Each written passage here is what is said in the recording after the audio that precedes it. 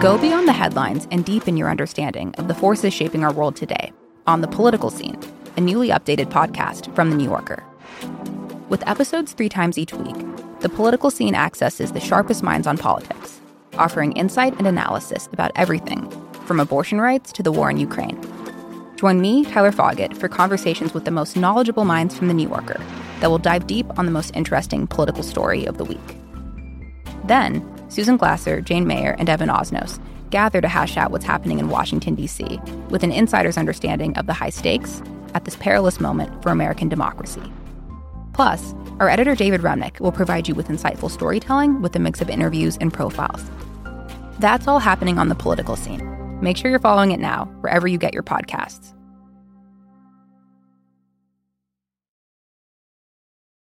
The presenting sponsor of Majority 54 is the National Endowment for Financial Education. Our listeners know that there's a lot changing in our country that might make you concerned about where things are headed. Mm-hmm. But you can take action to make sure that you're confident about your financial future by getting smart about money.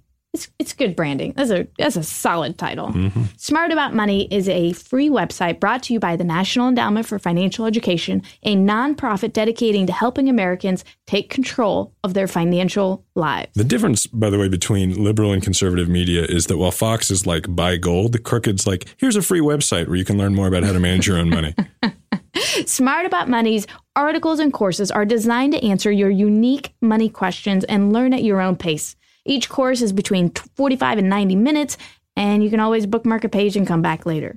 Use their free online courses to make a financial plan and learn how to build an emergency fund, take charge of your housing expenses, plan on living the life you envision in retirement. A lot of you do a lot for the country. This is us asking you to do something for you and for your family. I mean, they just don't teach you about this stuff. I remember I have a sister who's 13 years younger than me. Her name's Nikki. And when she was in high school, I tried all this subliminal advertising that was like, hey, Nikki, don't do drugs, like all throughout dinner. Nikki, don't do drugs. And as soon as she went to college, I was like, don't take out credit card debt. Nikki, be responsible with your financial future. It's so important. And they just don't teach you enough about it. And you might be thinking right now, well, nothing's really free, so what's the catch? But with Smart About Money, there's no catch, no hidden agenda, and no cost ever. Visit our special page at smartaboutmoney.org/54 to get started and find the tools and articles that Smart About Money recommends for our listeners. That's smartaboutmoney.org/54, and we thank them for sponsoring the podcast. This is a special episode of Majority 54. Usually, this show focuses on a single divisive issue by talking to a single individual who's experiencing it in their everyday life. But from the beginning, I wanted to conclude this year with a different kind of conversation, one specifically about activism. Because 2017 has been a year of progressive activism. It's drawn people out of their homes in so many inspiring ways. And from the Women's March to the Me Too movement, the resistance has been especially fueled by women. So it's appropriate that this special episode is a conversation with my friend Cecile Richards, the president of Planned Parenthood. Cecile's been an activist her entire life. From protesting the Vietnam War as a 7th grader, to organizing union workers across several states in her 20s, to running one of the most important healthcare organizations in the country today. We actually sat down to talk about the subject of women's equality a couple months ago, before the Me Too movement had even begun, and the conversation about women's equality really became, because I find Cecile so inspiring, one about a life of activism and what she sees for the future. Once we had finished the interview, I decided it would be best to hold the conversation for a bit so that I could offer it to you now to cap off 2017 and launch you inspired into 2018. I'll be back after the conversation to share some of my thoughts about the state of the progressive movement in America and what your role and my role should be in 2018. Okay, here's Cecile. You protested the Vietnam War in high school, and yeah. And did you get kicked out of high school, or? They tried. That? Okay, they tried to. It was actually junior high. Oh, it was in okay. 7th grade. That's okay. And that's actually way more impressive. I wore a black armband to school. I went to this kind of like outside of Austin, and the principal called me to the office, which is kind of funny because, I mean, of course, I'd never even met the principal. That was a big deal to meet the principal, and because he wanted to call my parents. To inform on me. And I said, well, I was pretty sure they knew what I was doing. But anyway, the only thing that sort of the only unfortunate part of the whole thing is he couldn't get my mother on the phone. And it would have been so great if he'd gotten Ann Richards on the phone, because that would have made the day even more exciting. What do you think she would have said? Oh, she had already kind of had her many times in the barrel with the school district, but that would have been another. Yeah, she would have probably given him a piece of her mind, which is why it's extraordinary she ever ran for office. I don't know how she got away with things like that, but yeah, no, I started early. I was fortunately, I mean, I think for for young people now, it was a time in which it was pretty clear people were organizing and they were protesting. So, okay, so you're in junior high protesting the Vietnam War. At that time, just at that age, what did you want to be when you grew up? Oh, I had no idea. I didn't ever know what I wanted to be when I grew up. I think I saw what my parents did. My parents were activists, and I just thought that's what all families did. But other families actually in Texas were bowling and doing other things, and we were, protesting. So we were always a little out of sync. What do your siblings do? So I have three. I have two brothers and a sister. They're all in Austin still. And my sister works in social services. She's just a saint. She's wonderful. And my two brothers, who I adore, are both lawyers, and they're, try to fight for good things. They're all politically active in a great way. So I've known several families who, political families, folks who hold elected office or otherwise, who the kids don't all grow up to still be in sort of, for lack of a better term, the family business. What is it you think that, do you think that there's something in particular about, your dad was a lawyer, a civil rights lawyer. Still is, right? actually. Okay, yeah. Just part of this redistricting case in Texas that they're in the middle of. So, I never thought of it as a career. I just found out that when I left college, I became a labor organizer. I started working with women in the garment industry who were making minimum wage, and it was just really tough. They had a tough situation, and I found that I loved it.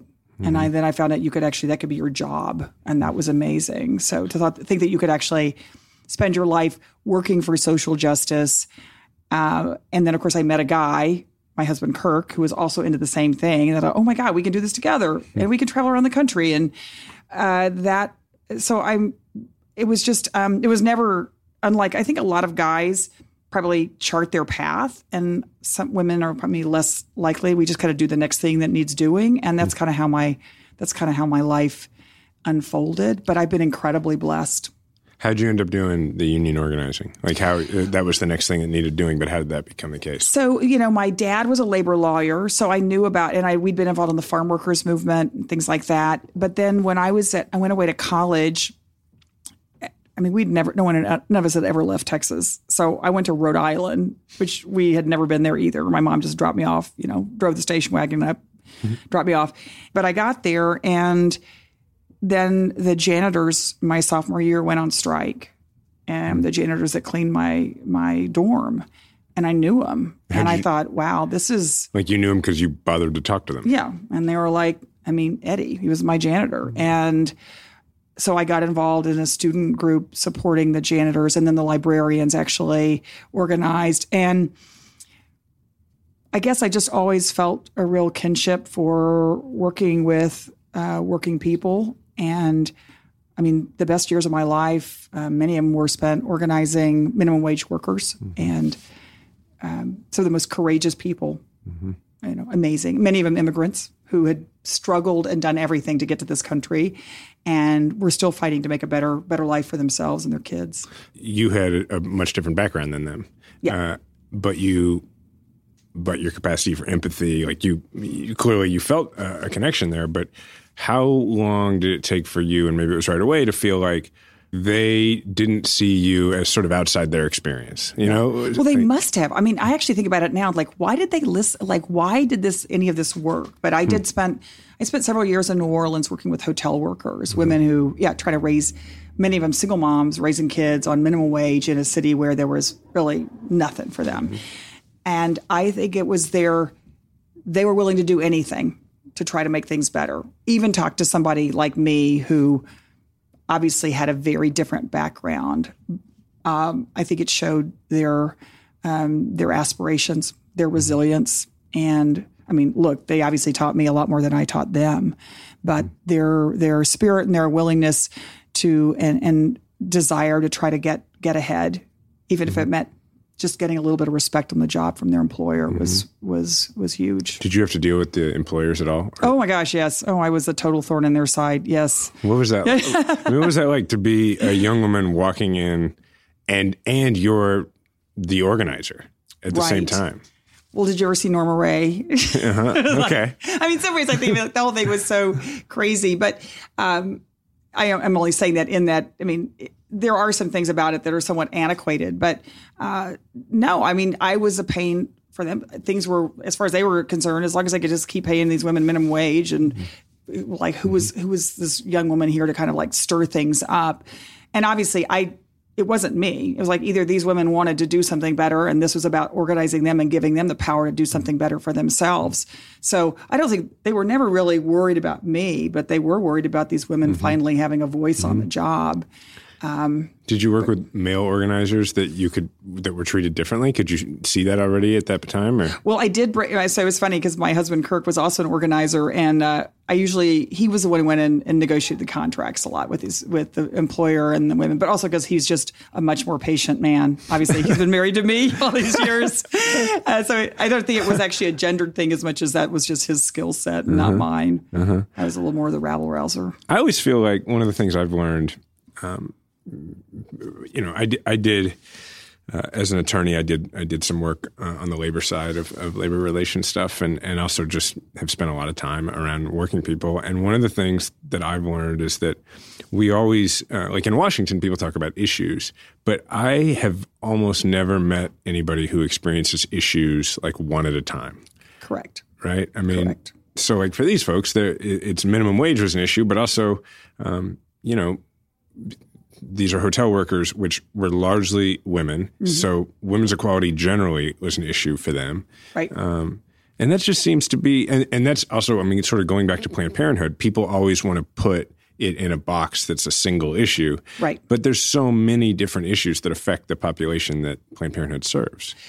No, and it's interesting because, again, just using the New Orleans example, these women who not only were minimum wage workers, they work in a really tough industry. It was hard physical labor. They were also almost all African American. So they were like facing so many barriers and obstacles to get ahead in that city. And one of the reasons why I was so drawn to coming to Planned Parenthood is I feel like it's a lot of the same women that I used to work with in the labor movement are the women who count on Planned Parenthood. So you're right. They don't only need a living wage on their job, but they need affordable health care. They need to make sure their daughters and sons can get access to health care and reproductive health care, which is not easy to get if you live in Louisiana. And it's one of the reasons I think for us now at Planned Parenthood, when I think of all of the various things coming out of the administration or coming out of Washington, our patients feel these in every sector of their lives, whether because they're immigrants or because they're LGBTQ folks who are looking for sexual and reproductive health care, which is a lot of times hard to find, or at least it's not non-judgmental. This is just voting rights.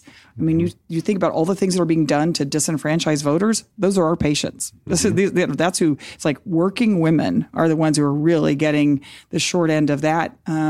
So it is, and I mean, people use the word intersectional, but that is absolutely how our communities that we proudly work with, all of these issues touch their lives. And I mean, gun violence. It's people can talk about it theoretically. These are folks who actually have to deal with these issues every day in their communities. It's in their neighborhood. Yep, that's right. To them, it's just life. Yeah, it's not on TV. It's right. It's in the street. How do you feel like the issue of women's equality has changed over time?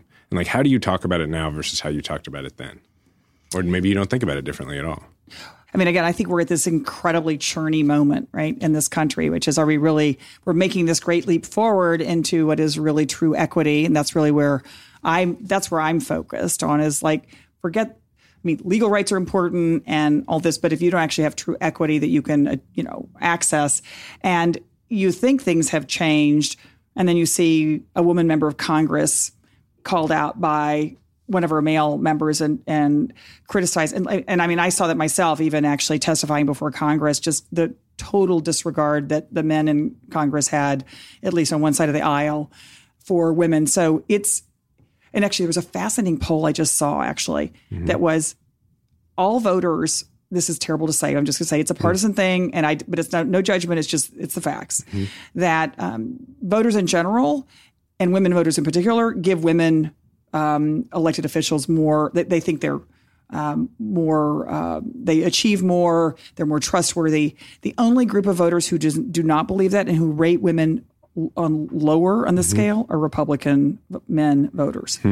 So there's definitely, unfortunately, I think a partisan gender divide now that we're definitely seeing it in Washington. And look, I think we're seeing an administration that absolutely believes that women, we could like sort of just roll back the clock on a million things. I think I'd say one thing that has changed is I look at like my own kids or, they're in their 20s. I look at kids that we organize that are activists at Planned Parenthood. They're not going there. And so I just think we're in a generational shift time that, and one thing, and this may be I don't know, it's a weird example, Jason, but it's one I've been thinking about a lot is, I think it's the first generation of dads, so that would include you, that have just as many expectations for their daughters as they do for their sons. That's a great point. Like my father didn't. I'm a great guy, but that to me is where, that's when things begin to change, is when men have daughters and say, oh, I think actually she should have a chance to go to school. She should have a chance to be in a law firm. She should have a chance to play a sport. And that I hope that's a little sign of light. It's really interesting. It's how you create allies. I used to when I would talk about equal pay in rural areas, and people would at first be surprised, but I'd always talk about it as I'd say to men, look, if your wife is making less money than a guy at her workplace and they're doing the same job, you both have less money to send your kid to college or go on vacation. But what you're talking about is different and I think more emotional and right. Yeah, and it's funny because I look at, I grew up in a time in Texas when like girls could only play half-court basketball because they didn't think we could run the full court, right? And we had to like find someone to throw it to. Anyway, seriously? Oh my God. It's just, but now, I mean, everyone has a daughter and they're hoping that she's the next softball star or she's the next volleyball star or she runs track this to me was one of the big breakthroughs was Title IX was just fine. Although I know Betsy DeVos is doing everything she can to roll that back, but that's just an example. But to see men on the field cheering their daughters in sports that's just sort of like a big breakthrough. And I think it sort of led to a lot of other achievements as well. It's an important, it's not a small thing, right? No. Because it's such a pervasive part of American culture. Right. I mean, I've been watching this reruns of the show Pitch. I don't know if you remember this. It was about the first woman Major League Baseball player, and she's a pitcher. You're kidding. And my God. Yeah, you should. Yeah. I've only seen the first 4 episodes. I think, canceled after the first season, but I really like it. But what's interesting is there's a storyline about her and her dad. And her dad was a minor league ball player, and his son just didn't have the gift, and he just decided that his daughter would. It's like the whole concept. But what is interesting about it is after the first episode, there's gender storylines, but after that, I'm just a huge baseball fan. Just rooting for her. Yeah, and I'm just enjoying the heck out of a show that's about baseball, and you kind of forget that it's which I don't think is a show that would have existed before. So that's like a small cultural way that there's a change. And we're not going to change the politics in this country until we change the culture. That's just that is one thing I've learned in my time at Planned Parenthood is that that's the key to all of this. So one of the things culturally that people talk about, because like you talked about the next generation, I've heard a lot of people complain where they feel like, okay, young women, they don't really seem to understand the fight. But what do you think about that? Like this idea that, young women feel like, hey, but I'm not detecting all of the same things that my mom talks about. Are you concerned about that? Or do you think that that's just a sign of progress? Or you just don't see that at all? Well, I guess I have heard that a lot, particularly in the work I do. When older women of a certain, probably of my mother's generation would say, like, why don't these young women appreciate all that we did? And I said, well, of course they don't. They're our kids. That's not, they were not made to appreciate all that we did for them. They're going to experience it in their own way.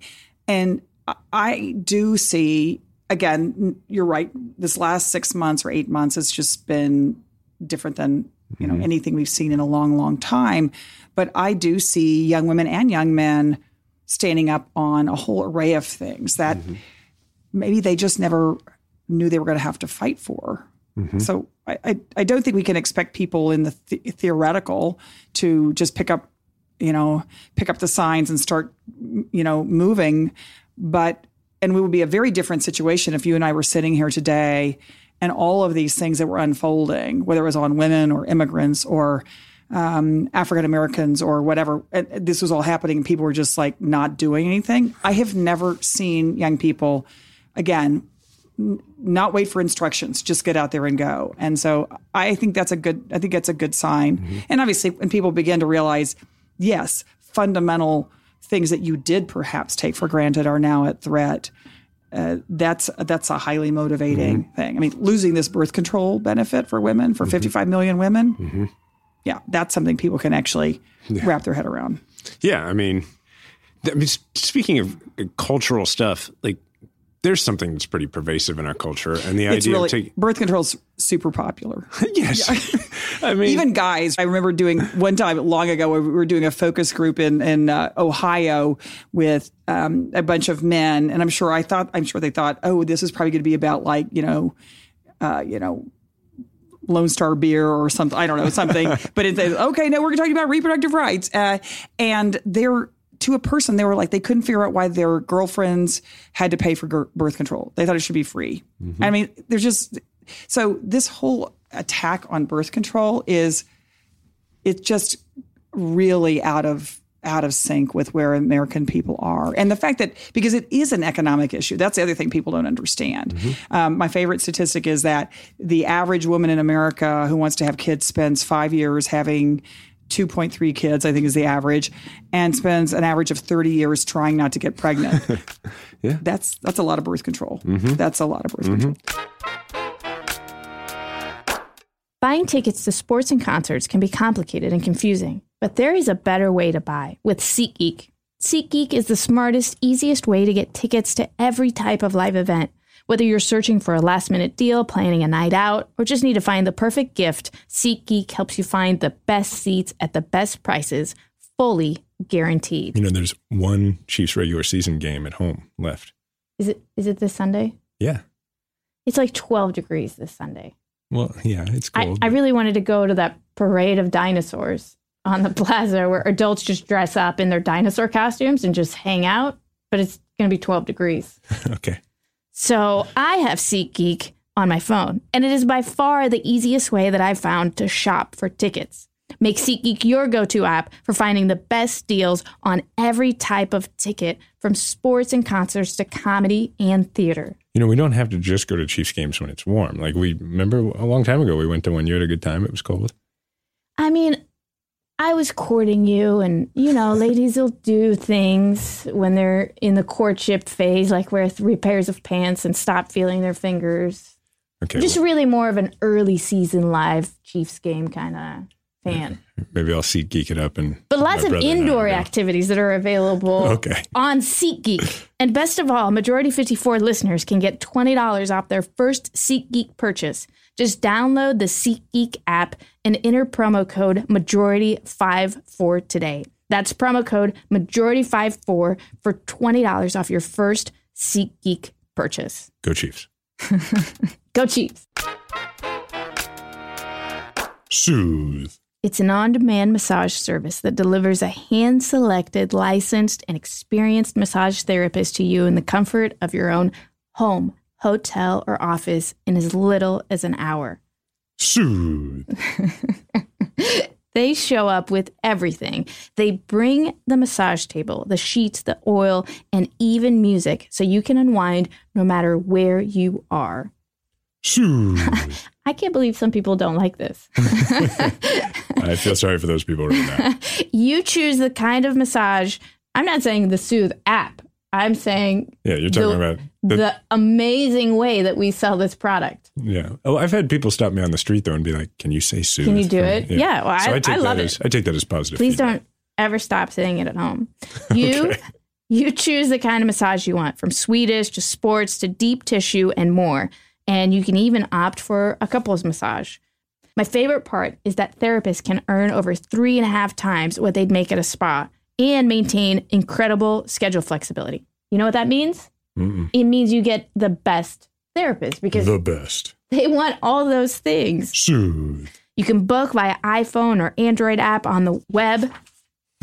And you can book a massage as soon as today. Our listeners are getting a special offer that's going to get you $20 off your first massage when you use our code 54. 54. This is the last week of Majority 54 for the year. So instead of spending an hour listening to the show next week, they could just get a Soothe massage. I mean, just something to do with their free time. Sure. Or, volunteer in your community. But also, this is also good.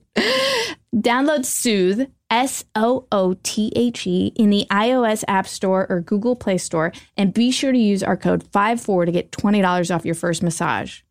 Soothe, spa quality massage, anytime, anywhere. Soothe. That was nice. One time during the campaign, I was at a law firm in St. Louis, and I went in for just everybody was going to sit around the conference table and kind of do a meet and greet.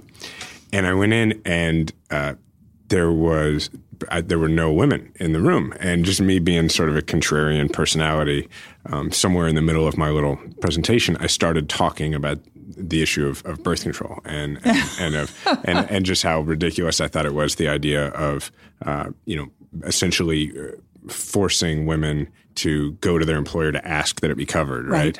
And this guy who, I don't know if he was just sort of the troublemaker guy who he kind of, sometimes you have those folks who they want to mess with you so that they always have that story, right? Like, yes. oh, that guy. Yeah, I did. Yeah. Yeah. Him. Like when you pop on TV, they're just like, oh, let me tell you about the time I saw that guy. And so he starts he was a partner there, and he starts in on this thing about why should I have to pay for women to do this and all this. And so I just asked him, I said, well, do you happen to know if the insurance benefits here at the firm cover Viagra? And he says, well, I wouldn't know. And I said, I'm sure you would have no idea. And everyone laughed, and he got up and left. Yeah. But it was interesting that all the men in that room were just sort of embarrassed by that. Well, and that is kind of the funny story about why we even got birth control covered, because for more than 10 years we've been fighting with it. But it was when finally insurance companies started covering Viagra that it was just so folks were so ashamed that birth control wasn't covered. Although I guess not today, but that was really, I mean, it is thanks to Viagra that I think we finally got this benefit from it. That's to me just well, anyway, we don't have to. Yeah. So when speaking of stuff like that makes no sense, you have to constantly deal with male politicians, Republican male politicians, who say stuff that makes absolutely no sense about Planned Parenthood or about the issues surrounding Planned Parenthood. How do you not go crazy when that happens? How do you kind of put that in a compartment and say, well, here's how I'm going to deal with this? I don't know that I put it in a compartment. Yeah. I feel like, I guess two things. One is I'm just always trying to carry with me in my head or in my heart or somewhere the women who are counting on us. And so we don't really have the opportunity to just get mad or what. You just have to keep pushing because there are folks that are counting on us. Let me stop you there for a second, because you said some, and I know you mean generally just on any issue, we don't have the luxury of getting mad, but isn't that also just sort of a different part of being in public life for women as well? And in the workplace generally, that's the other one of the things that I've always observed, in watching Diana's career and that sort of thing, is men seem, whether it's in politics or anything else, there is a license for men to get mad. It is rewarded at times. Is that something that you've confronted in your role? Is sort of knowing when you can be upset and when it's going to hurt your cause as a woman. Absolutely. No, and I do think there are different expectations for women on how they behave and how they're seen in the public eye. And I feel like every day, even though we've made some jokes here, that I don't have the luxury of like just pouring out my own personal feelings about the hypocrisy or stupidity sometimes of what I hear. I really have to keep focusing on what is it we're trying to communicate to people about who we are and what we do and what women need. I mean, obviously I did that, in Congress, I had like just sort of a barrage of folks. And I always think if they would just come into a Planned Parenthood health center, just literally, okay, just take the TVs away for a minute and just actually walk into a health center and talk to our staff, talk to the women in the waiting room, about why they're there. That to me would change everything. And I just very rarely are they willing to do that because I don't think they actually really want to know. So it's happened before though. Yeah. What's that like? People change their minds. People actually, when confronted, if folks' minds are open and they're willing to say, maybe there's some stuff I don't know, people do change. Mm-hmm. And again, the other thing we're dealing with though is it is a gendered issue, is that, not that many men have worried about having breast cancer. Mm-hmm. Not that many men have worried, about, okay, I think I might be pregnant and I'm on birth control. What in the world happened? And I'm really panicked and I'm worried. Or I've got to get in and get a pap smear, but I don't know if I can afford it. And I don't know if I can get the time off work. Women aren't walking to Planned Parenthood to make a political statement. They are literally coming to us because they need affordable health care. Mm-hmm. And just like my friends out there in Racine or Kenosha, Wisconsin, oftentimes Planned Parenthood is the only place they can get affordable health care that they need. And so I wish we could just take politics out of the healthcare conversation altogether, but that's not going to happen anytime soon. Mm-hmm. When you're trying to explain the mission of Planned Parenthood, what are the stories, like who are the individuals who sort of you think about and you picture, who you've met along the way, who you think like best encapsulate it? Like if you're sitting down with one of these Republican members and you're trying to make them understand that it is not the thing they saw on Fox News, right? Like whose story do you tell?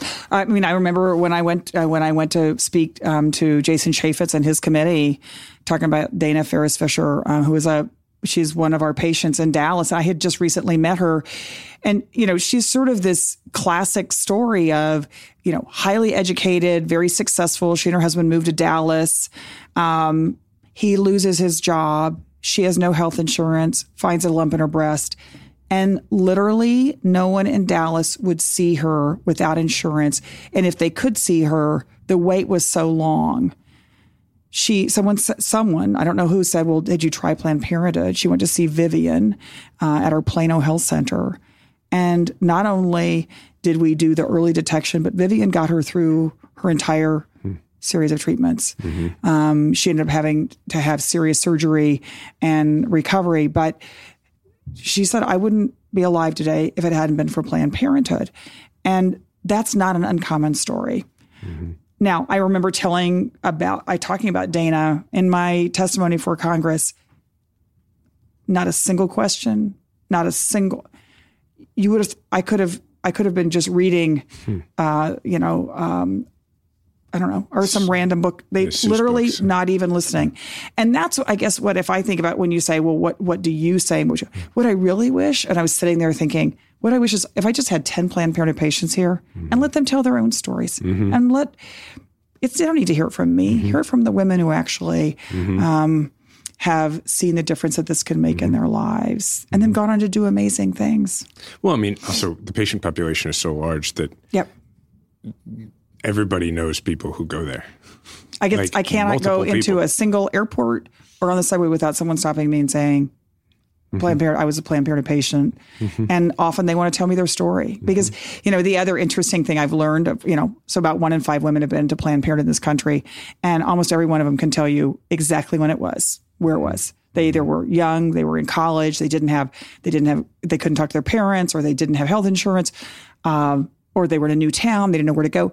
It's just amazing. And that's why I do believe that we have this profound sort of relationship with our patients. I call it the Great Alumni Association. Mm-hmm. And these are women remember that we were there for them. Mm-hmm. Everybody's least favorite subject, going back to election night. What were you feeling that night, like in particular to not your work, but in particular to the way the election affects women?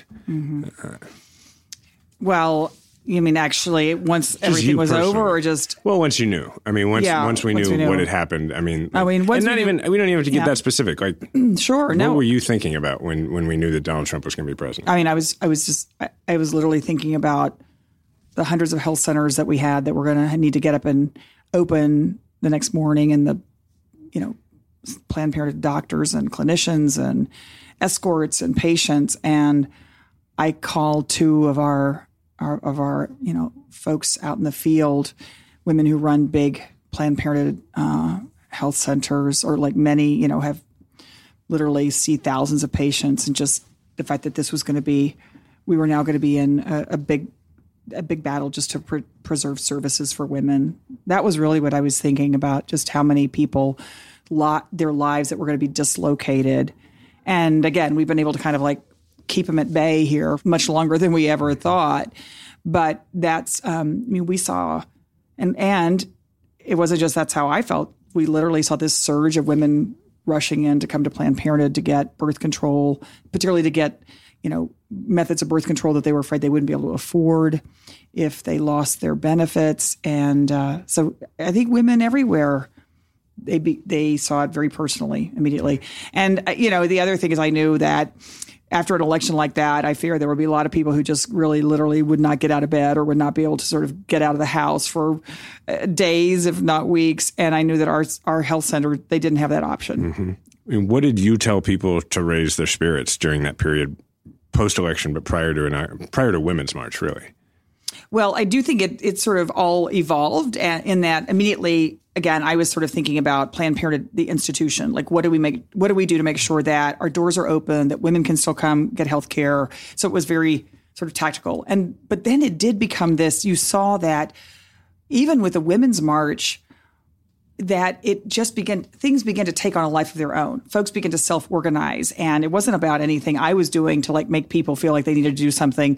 I remember, in fact, I was on one of the late shows. I was with Trevor Noah, and I got off, and one of the women said, "Oh, thanks for what you do. We love Planned Parenthood."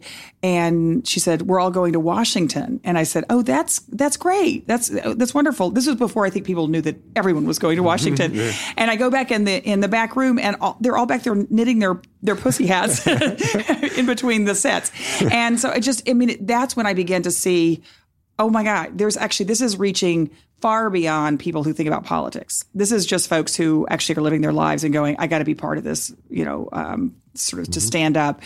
And then, of course, we began to see it everywhere. I feel like you can absolutely feel the momentum shift. That's why I think about it as like Election Day to the Women's March, and more so than I think of it as Elections Day to inauguration, right? Because it just felt like from there, so many people went, oh, well, this isn't over. Right. When we started kind of getting into this after the election and really beginning to grapple with what would this mean if women couldn't come to Planned Parenthood anymore, I was looking at our map, and I realized we had 3 health centers in Speaker Ryan's district, in Racine, Wisconsin, and Kenosha, Wisconsin. So I said, well, I really want to go out there and talk to the women that are our patients. So these are centers which are all they do is preventive health services. So they do, cancer screenings and a lot of birth control. And I met with these women who were our patients, and they were saying, where are we going to go now? It's not like there's another place down the street where you can go for affordable family planning. And so anyway, we had this, it was really a wonderful thing. I met this great woman, Lori Hawkins, and I met her daughter. And, one of the reasons she has her daughter is because of some early detection medical issue that she had and that Planned Parenthood helped her with. So she wanted me to meet her daughter. It was all wonderful. And then she said, oh yeah, and we've actually just organized Forward Kenosha, which is now hundreds of women in Kenosha who are self-organizing. And as she said, I'm a mom. I was a patient, but I never did anything. I never knew that I needed to do something. Anyway, so it was kind of great to meet her. And then About 3 weeks later, I got an email from one of the organizations that's helping people run for office and saying, we've had an application from a woman named Lori Hawkins who wants to learn how to run for office. And I thought, okay, this is real grassroots democracy in action. That to me is what democracy is about, is when people, like you say, not people who are political, not people who may have ever done anything in their lifetime, say, I want to be part of changing the direction of this country. That's what excites me and gives me hope. Now, we're going to have some tough times for sure. And there's some bad stuff coming out of this administration. But in the long haul, I absolutely believe the future is on our side. I think so too. And I think it's really surprised the folks in power right now. And that's a good thing. I think it is a good thing. I mean, I think you look at all of the things that we care about, and I know that you care about, because it was such an honor to get to, kind of be just even a little bit like a spectator around your campaign. But if you care about the environment and saving it for our kids, or you care about affordable childcare, you feel about public education, healthcare, women's rights, LGBT rights, these are issues that every family is dealing with. And I feel like we're on the right side. Mm-hmm. So let me tell you about the Great Courses Plus. You can learn from award-winning experts about anything that interests you: politics, history, science, even how to cook. I should probably do this because, incidentally, I learned this week that my great-great-great-aunt, Lizzie Black Kander, is the author of this really famous cookbook called The Settlement Cookbook. So apparently there's like famous cooks in my lineage. And yes, please continue the family tradition. Diana would like it if she didn't have to do all the cooking. So I'm going to try and get better. But anyway, you can get unlimited access to over 8,500 engaging video and audio lectures. I recommend checking out their course, The Modern Political Tradition. It's a fascinating look into the way political theorists over the last few centuries have approached the question of how a state is best governed, examining fundamental notions like freedom and rights, which we're all going to work really hard to preserve so that they're still there at the end of 2018 Very as well. Important. Yeah. I want you to experience the Great Courses Plus too. You can sign up today, and as one of our listeners, you can enjoy all of their lectures free for an entire month. But you need to go to our special URL, which is thegreatcoursesplus.com/majority54. Get started today. Sign up at thegreatcoursesplus.com/majority54. That's thegreatcoursesplus.com/majority54. It's free for a month, guys. Thanks to Cecile for talking with me and for everything that she does. When you look back at 2017, if all you focus on is what's happening in Washington from the perspective of who's in charge, then that's likely going to leave you pretty down. But I've had the privilege to speak at progressive events in 33 states this year, meaning I've spent time on the ground with activists in every corner of the country, and I'm here to tell you, Cecile is right on. There's something truly special happening out there. All the time, people say to me, you must be so frustrated. But the truth is, I'm not. I would obviously prefer a different president, a different majority in both houses of Congress, and several other differences in who is and is not in power throughout the country. But I'm not frustrated. I'm too busy to be frustrated. Between Let America Vote, Majority 54, and all the other ways I'm involved, I wake up nearly every day with an opportunity to fight for the cause of progress. And as the old saying goes, it's very difficult to feel down and useful at the same time. Plenty of progressives sit at a desk all day absorbing frustrating news alerts. But the ones who channel that into an outlet of activism after work or on the weekends or both are the least likely to be depressed about the direction of the country. As I've told you before, we're living in grab and ore territory. If you're sitting around pondering questions like, will Trump stay in office the entire 4 years? Then every morning when you wake up and he's still president, you probably feel like you have to relive November 9th, 2016 all over again. And that's not helping you or the country. Getting out there and being a part of pushing back is, if nothing else, a matter of protecting your mental health. If you have no outlet to work for what you care about, then you can feel helpless. Not all the guests we've had on this show have been full-time activists like Cecile or like Bruce Franks.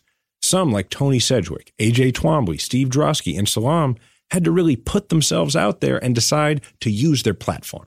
And if you're thinking of taking the next step and doing more to fight back, you're not alone out there. I've lost count of how many dozens of people I've met this year from coast to coast and border to border who, when I've asked them how long they've been involved in politics, they've said since January 20th, 2017. And that is a good thing. There's a level of activism in the country right now that's unlike anything I've seen in my lifetime.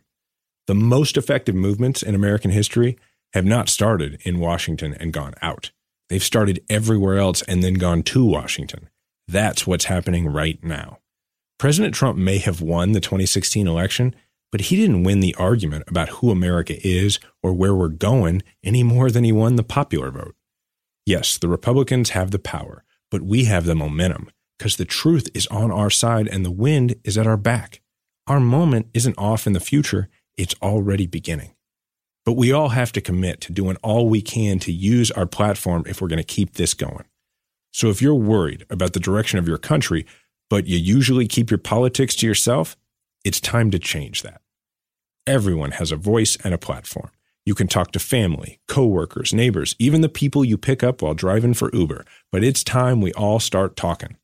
This gets done one American to another, one at a time. Don't worry, you don't have to preach. Ask questions, have a conversation, but get people talking. You can do this. The First Amendment, combined with modern technology, means we all have a platform.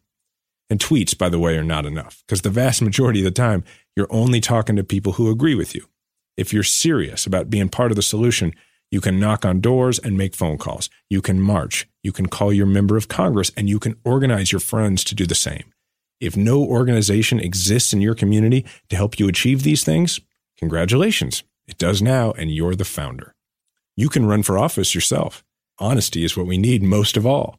It doesn't have to be some big office they talk about on TV. We need good people at every level, because the best argument for progressive values is actual progress in your community that people can see and feel.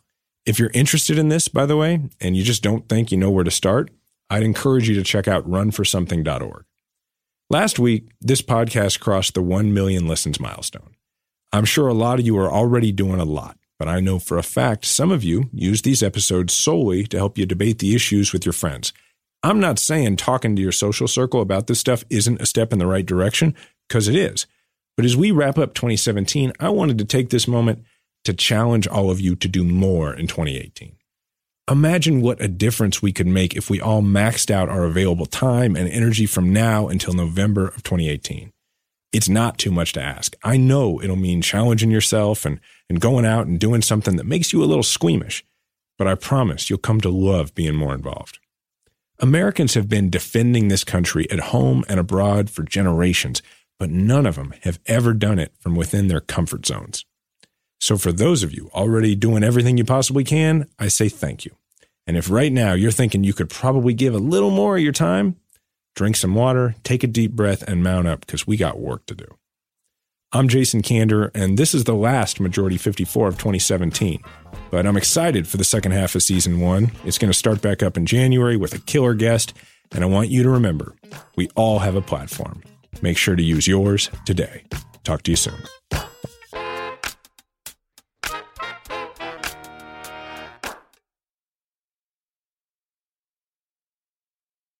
Hi, listeners. It's Robbie with a question for you. What if instead of being on the brink of disaster, we're on the cusp of a better world? For that answer, I recommend listening to the What Could Go Right podcast. Each week, Progress Network founders Zachary Karabell and executive director Emma Varvaloucas dive into the biggest news and most pressing topics of our time, from elections to climate change, and make the case for a brighter future with guests like Harvard professor Arthur C. Brooks and California State Senator Robert Hertzberg. Progress is on the way. Find out on What Could Go Right, available wherever you get your podcasts.